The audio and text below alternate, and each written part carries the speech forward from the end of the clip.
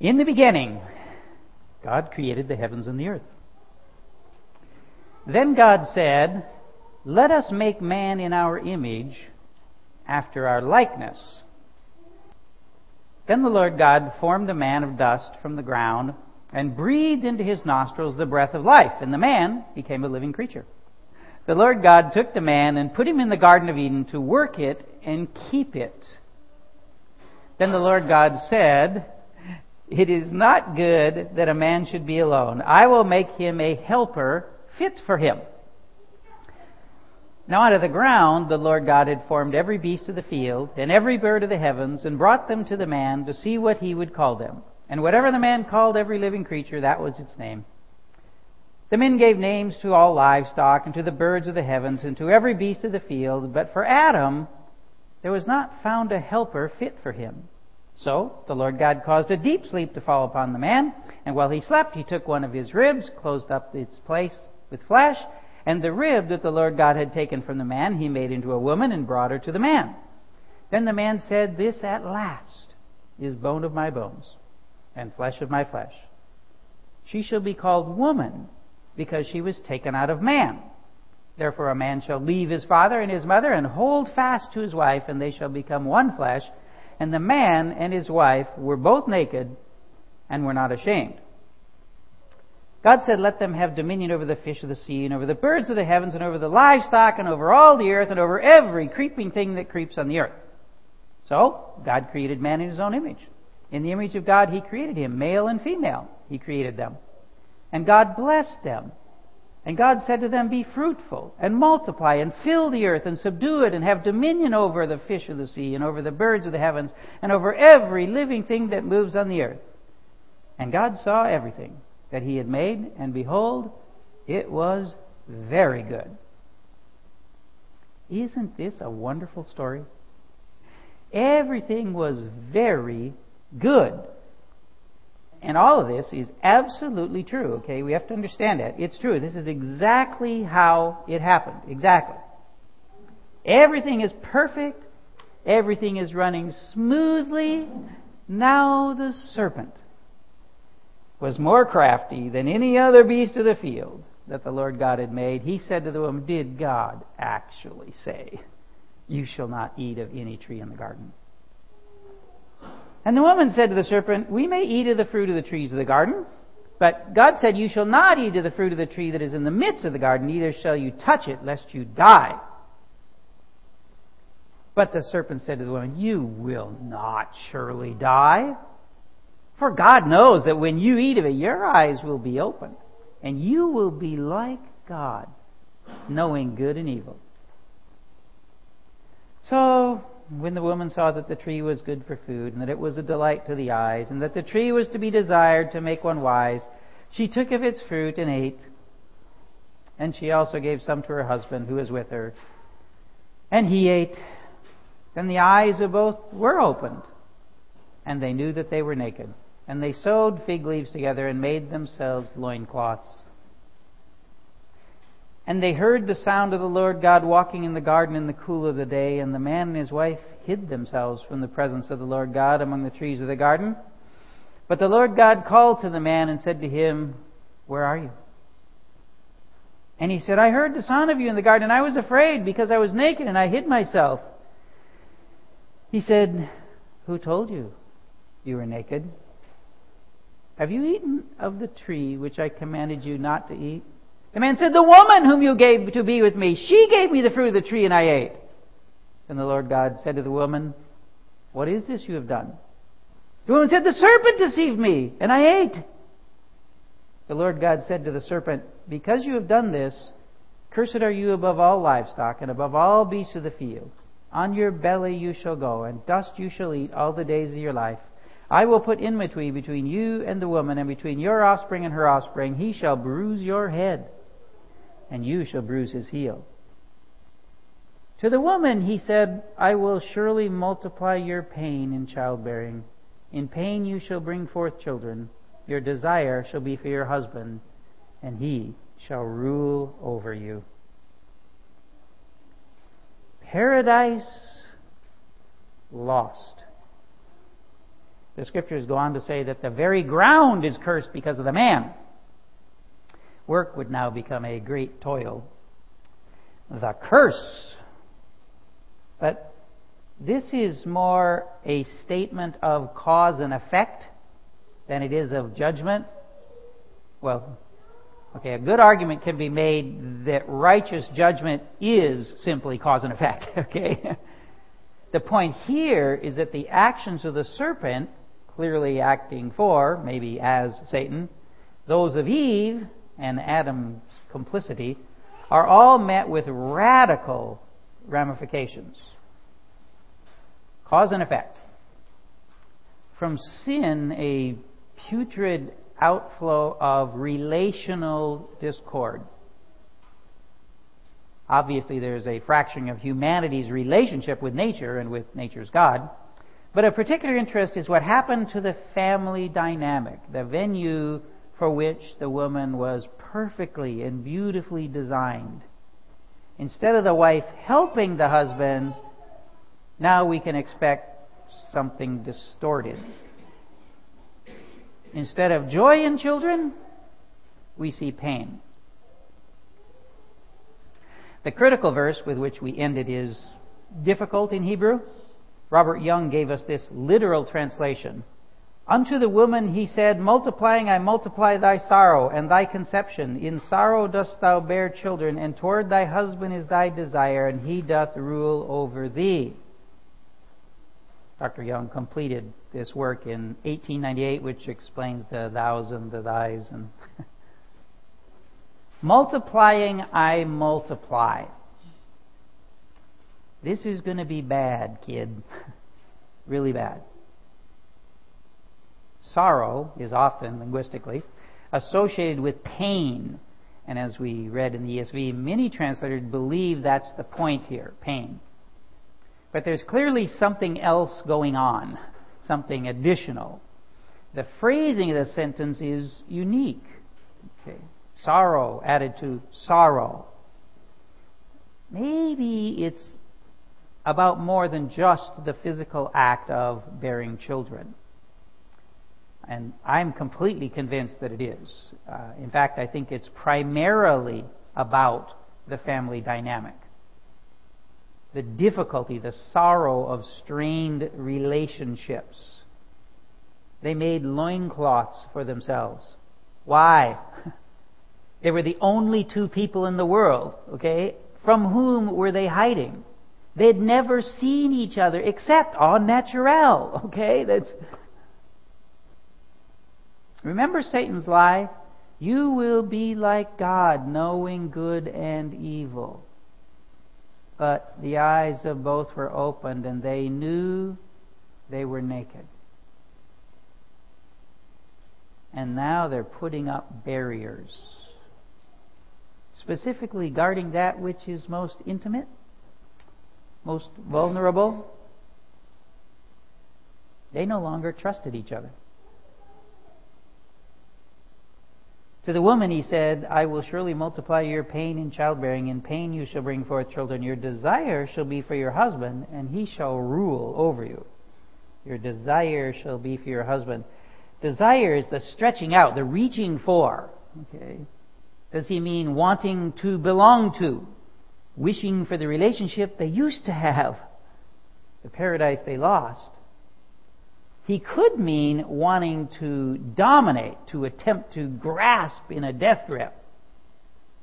It's not good enough to help, to be some glorified servant. Why can't I rule? Okay, that kind of desire. It could mean either one, or both. Instead of helping, some women let their deep need for the love of a man lead them into manipulation of men for love. In sad cases, even allowing themselves to be debased. Other women desire to dominate the men in their lives rather than being a helper fit for him. If not their husbands, then their sons. And if not their sons, then whatever poor guy is near them, right? And men, instead of serving their beautiful brides as a good leader, try to rule over their wives. Why? To gain a sense of power? Of dominance, of value? Whatever. Such has life been throughout history. Even Margaret Mead, she's an anthropologist if you didn't know, studied civilizations, and she's certainly no friend to the Bible or Christianity.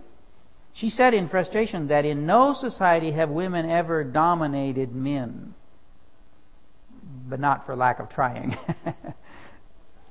Relationships torn apart and distorted, the effect of sin, the result of a lack of trust. And such is life in most of the world today. Such was the case at the time Paul wrote to the Ephesian church. Of particular interest today, the section called The Household Rules. Starts in chapter 5, verse 22 and goes to 6:9. These three areas that we began to examine last week all could occur in one household. The husband and his wife, that same man and his children, the very one who was the master of the house with his slaves. Okay, one man. Now, in Jewish communities of the day, women were fairly well protected by the Old Testament rules, but in places like Ephesus, it wasn't so. They didn't know the Old Testament. Women of wealthy families were bartered for honor, for money, for political power. Women from poor families, they often didn't fare even that well.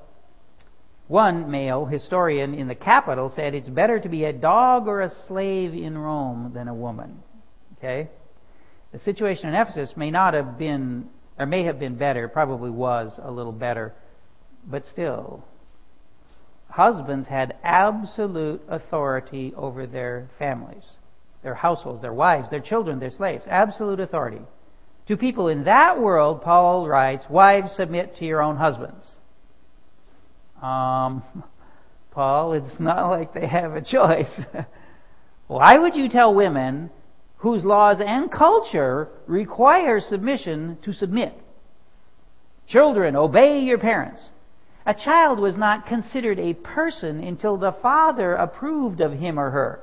In other words, the father had full legal authority to literally throw the kid on the trash heap if he so desired. If, for instance, they did not obey. Paul, why tell a kid to do what he has no choice but to do? Slaves, obey your earthly masters. Paul, they're slaves. What else are they going to do? Another surprising element, well, if you know Paul, it's not like he gave a rip about the culture if it stood against God. And yet, these three instructions were standard Greek teaching. And the dominance of the male head of household was a given to first century Ephesians. Why would Paul agree with that philosophy? Why does he repeat it? You probably guessed, didn't you? He turns it on its head. He really does. Pointing out what they're really all about. Compliance for Christ. Wives, submit to your own husbands as to the Lord. As to the Lord. Paul does teach compliance, submission, but he gives it a whole new reason, a whole new direction. Children, obey your parents in the Lord. In the Lord. The parents are not the primary focus, okay? And you're ready for this last one. Slaves, obey your earthly masters as you would Christ. In all cases, the action is done not for the human authority, the man of the house, but for Christ. Submission of wives, obedience and honor of children, service of slaves. For Christians, it is done for Christ, in a way to glorify God, a way to help people see Christ. And so is ruling under Christ. In all three cases, the authority figure is not so much told how to rule as he is to serve. And nowhere is a right to rule granted, by the way. Instead, Paul says now, as the church submits to Christ, so also wives should submit in everything to their husbands. Husbands, love your wives as Christ loved the church and gave himself up for her. That's right. I'm in charge of her like Christ is in charge of the church. Wait. What did you say? Did you get to the last verse? Instead of seeing domination of their wives as a right, Paul says, if you're in charge, then you love. You serve. In fact, be ready to sacrifice your life for your wife. Husbands, love your wives.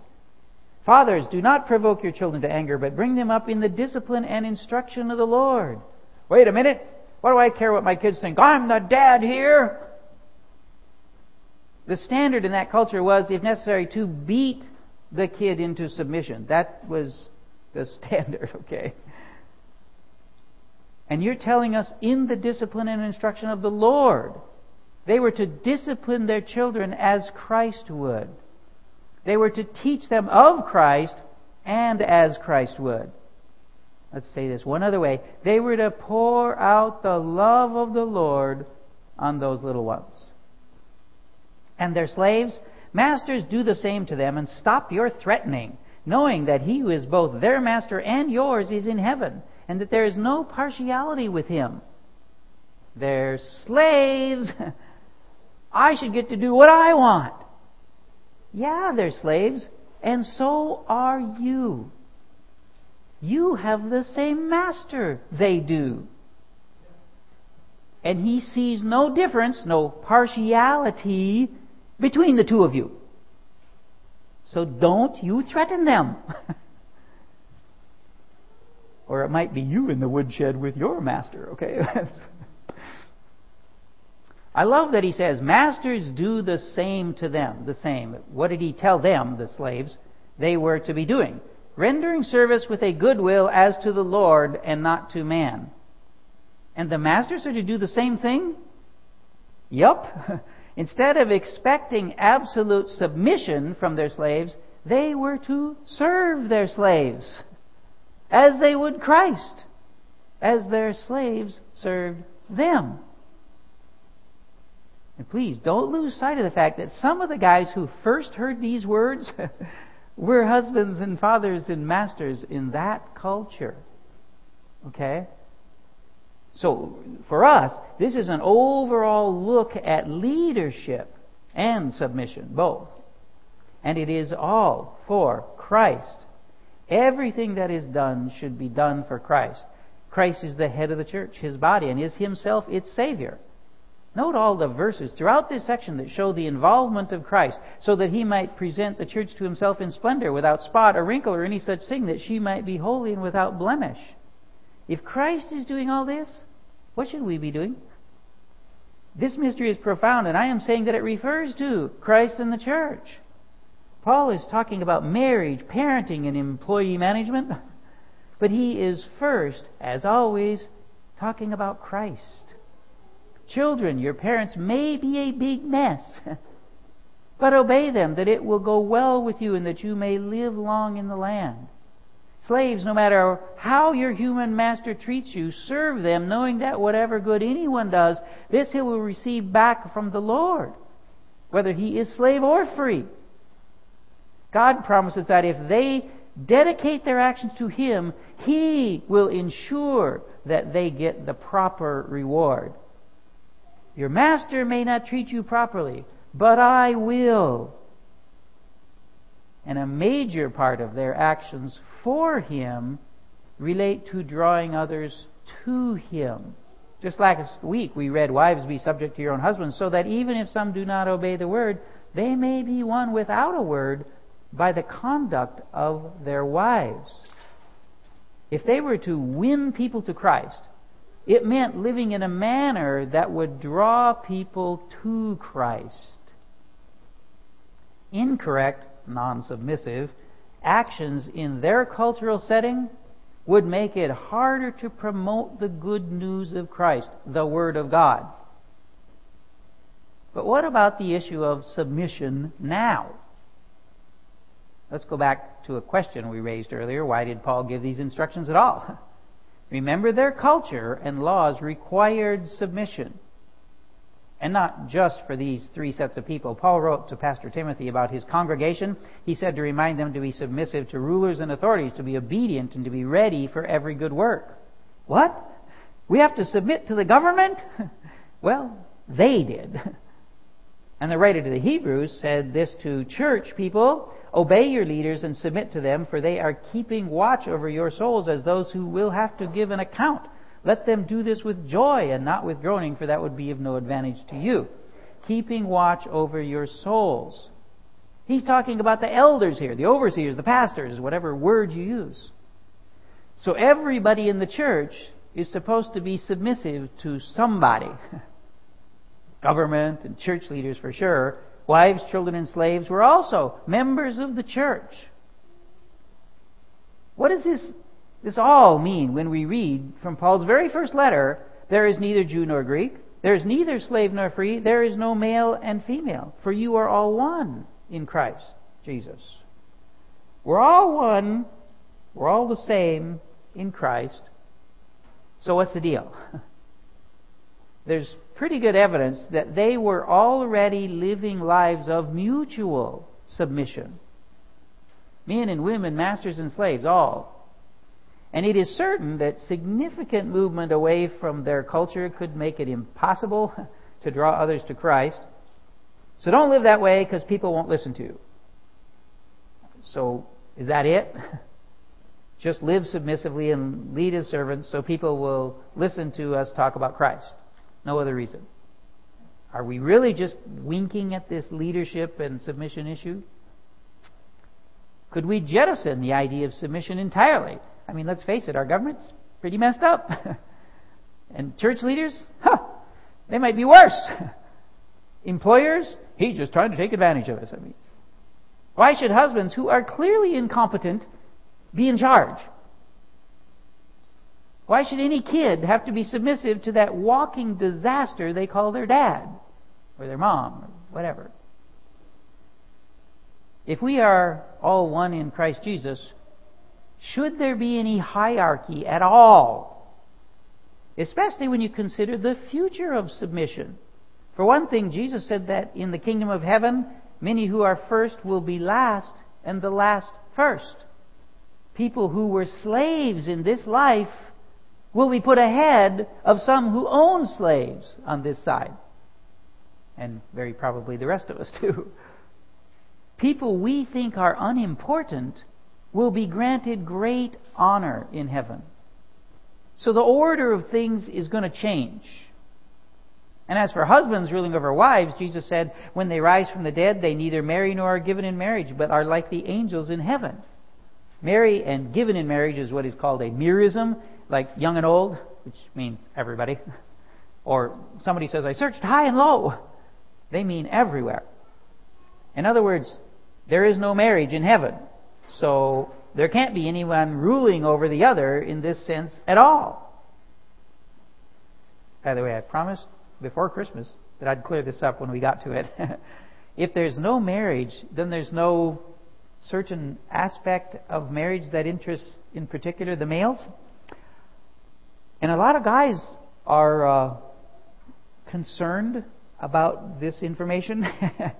All I can say is what's coming is better than what's here.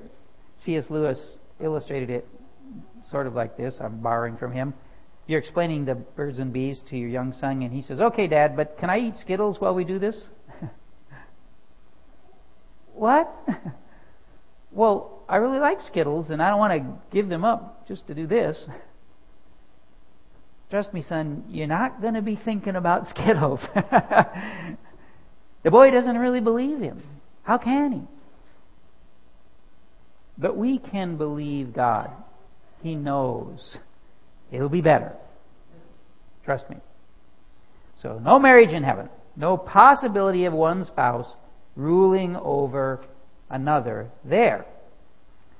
So, although there's some sort of order in heaven, it's definitely not related to being a husband and wife, or a slave or a master, or even a child and parent. It's not related to that either. The government is wholly in the hands of Christ there, so nothing like that. The church is, well, that's all that's there. It's the church. And we all answer directly to Jesus. So there's no authority of that type there either. It's gone too. So knowing all this, what do we do now? What is the application of submission in our world? What does this mean where we live? About the same time Paul wrote this letter to the church in Ephesus, he wrote one to the Colossian church. About Jesus, he said this, for by him all things were created in heaven and on earth, visible and invisible, whether thrones or dominions or rulers or authorities, all things were created through Him and for Him. Thrones or dominions or rulers or authorities. Now, some of that might mean angelic powers, okay. But there's no way it can all mean that. Whoever is in authority here was put in that position by God the Son and for His purposes. Do we have to submit to the government? Do we have to submit to church leaders? Yes, we do. There is a limit, though.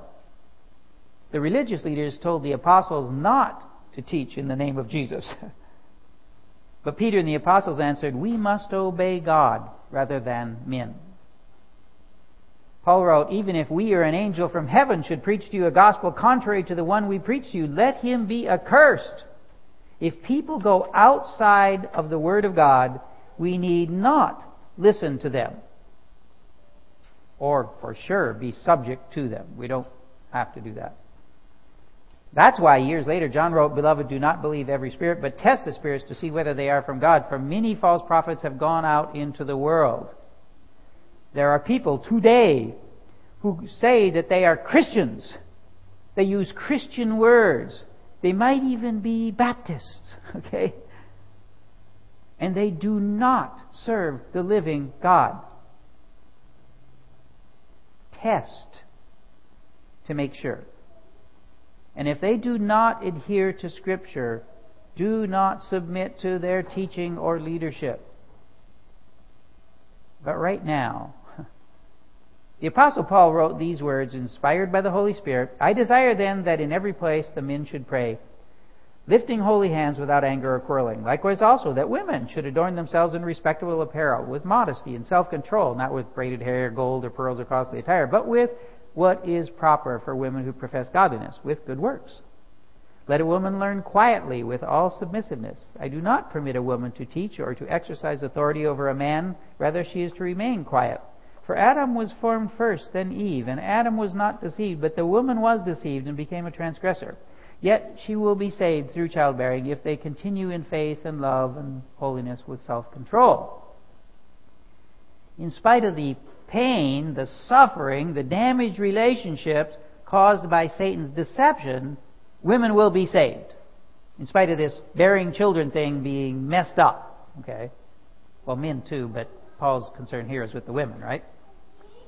Regardless, in this world, it seems clear that the intent was always that husbands should hold the position of authority. Adam was formed first. For some reason, God chose this arrangement. So don't get mad at me. If you don't like it, you can take it up with Him when we get to heaven, okay? And by the way, husbands, it is critical that we do this leading correctly. Likewise, husbands, live with your wives in an understanding way, showing honor to the woman as the weaker vessel, since they are heirs with you of the grace of life, so that your prayers may not be hindered. Take out the garbage, guys, so that your prayers may not be hindered. That's what he's saying. That's what he's saying. Do your work servantly. Your very spiritual life, not to speak of that of your wife and kids, is bound up in correct leading. This is important. Servant leadership is very important to understand. We've got to live these things. Women should not teach men, at least with a sense of with authority. That could be tied. We need to be submissive to our government and pay our taxes, okay? Our boss really is our boss. And kids need to obey their parents. Everyone is to do what they do for Christ. Wives and husbands, fathers and children, employees and bosses, citizens and governments. And remember, none of those in authority are told to make the others submit. Okay. Discipline in the Lord, yes, is something that applies especially with the children and erring people of every type and position. But mature, spiritual, sound adults, for Christians, this is supposed to be voluntary submission, okay? So we don't have to submit. And a good Spirit-filled leader won't make us submit. But then we should not take advantage of proper servant leadership either, okay? This world is messed up. And people refuse to live the way God designed, and they end up putting themselves in positions that result in pain and sorrow. When you consider our country, it's founded on Christian principles. Wives have always been protected by our laws. And those laws have been made better over time. They've been more accurately fine-tuned. But now the laws make no difference. Might as well throw them all out. Because men and women are both overstepping them. They're just sidestepping them. They skip the whole marriage thing entirely, and that's it. They just ignore it. And the vast majority of these arrangements fall apart. The vast majority, well over 90%. And then they want to know why their hearts ache. Marriage was designed by God to protect us, particularly the women. And the kind of guy who isn't interested in marriage, well, I heard a lady say once, he's the kind who figures, why buy the cow when the milk is free? This is why we need to be light in a dark world. Living and having respect for good Christian marriage is for them, those that aren't in. Developing good Christian families is to show Christ to the world. That's what it's for. Demonstrate a good Christian work ethic. That honors God so that others are enlightened. Living as good citizens. That shows Christ to those who don't.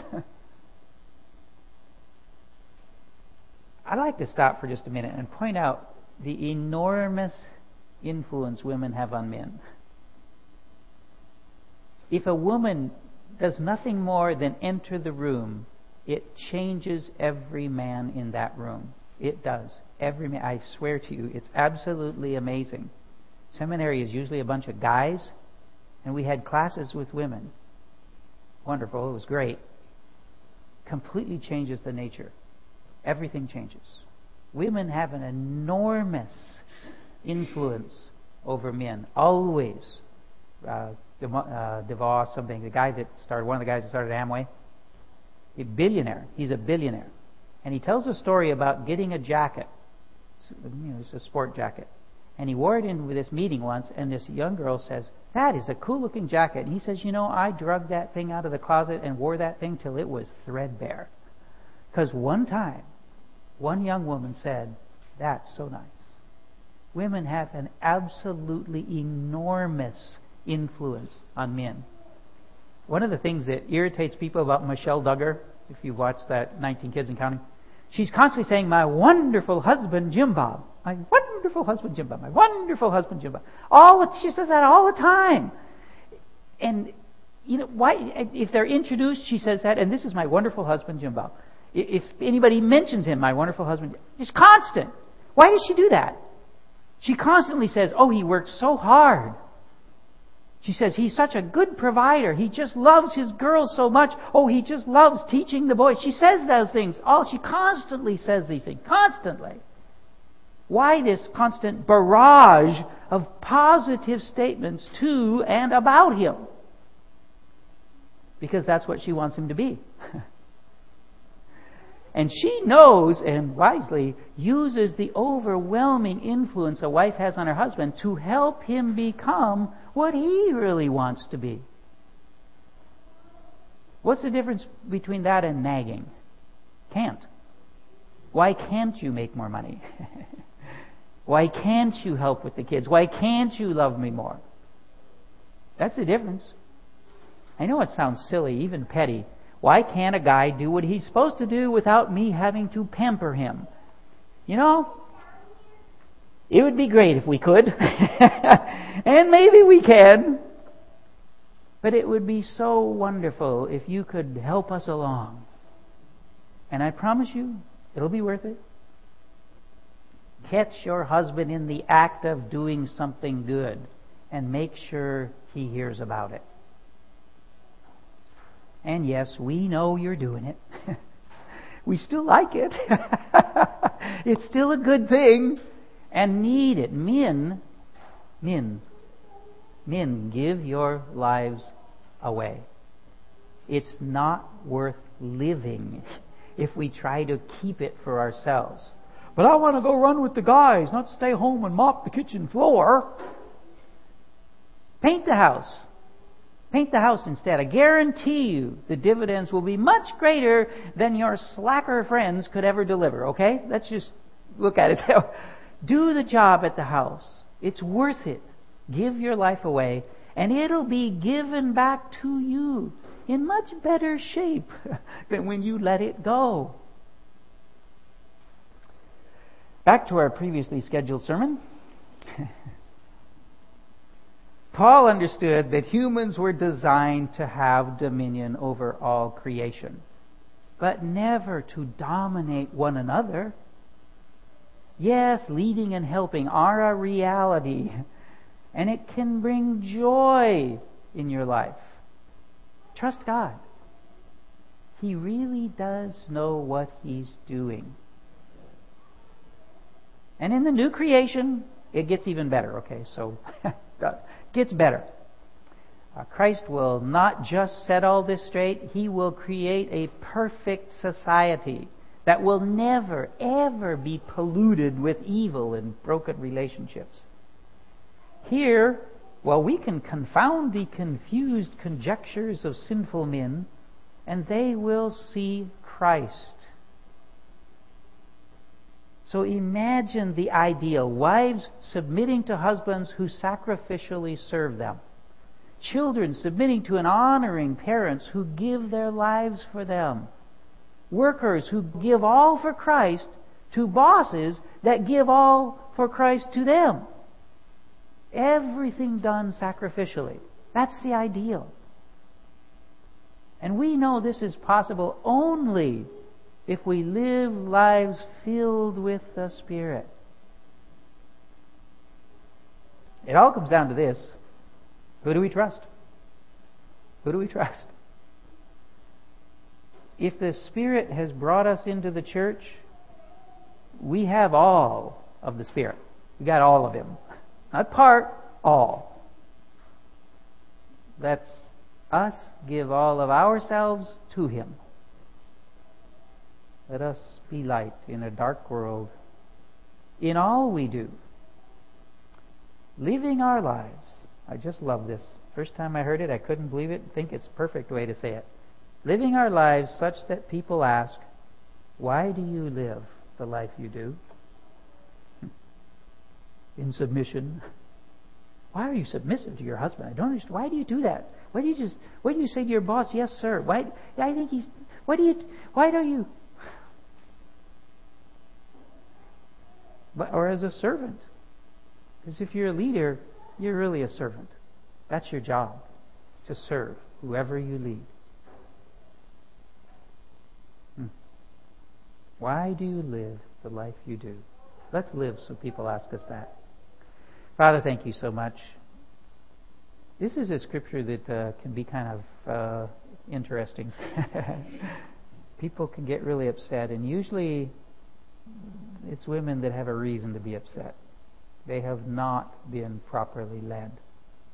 They have been dominated. They have been taken advantage of. They have been deceived. And they're a little gun shy. And we can understand that. Occasionally we find people who've tried to lead as a servant, and people have taken advantage of them. And sometimes it can be hard to jump back in and do it right when things haven't actually gone very well. But we know that all these things are yours, and you're guiding us and helping us. So we ask that you do. Help us to understand our position. Each of us has to submit to somebody. Each of us has to lead somebody. Help us to do it well. Thank you, Father. In Jesus' name we pray. Amen.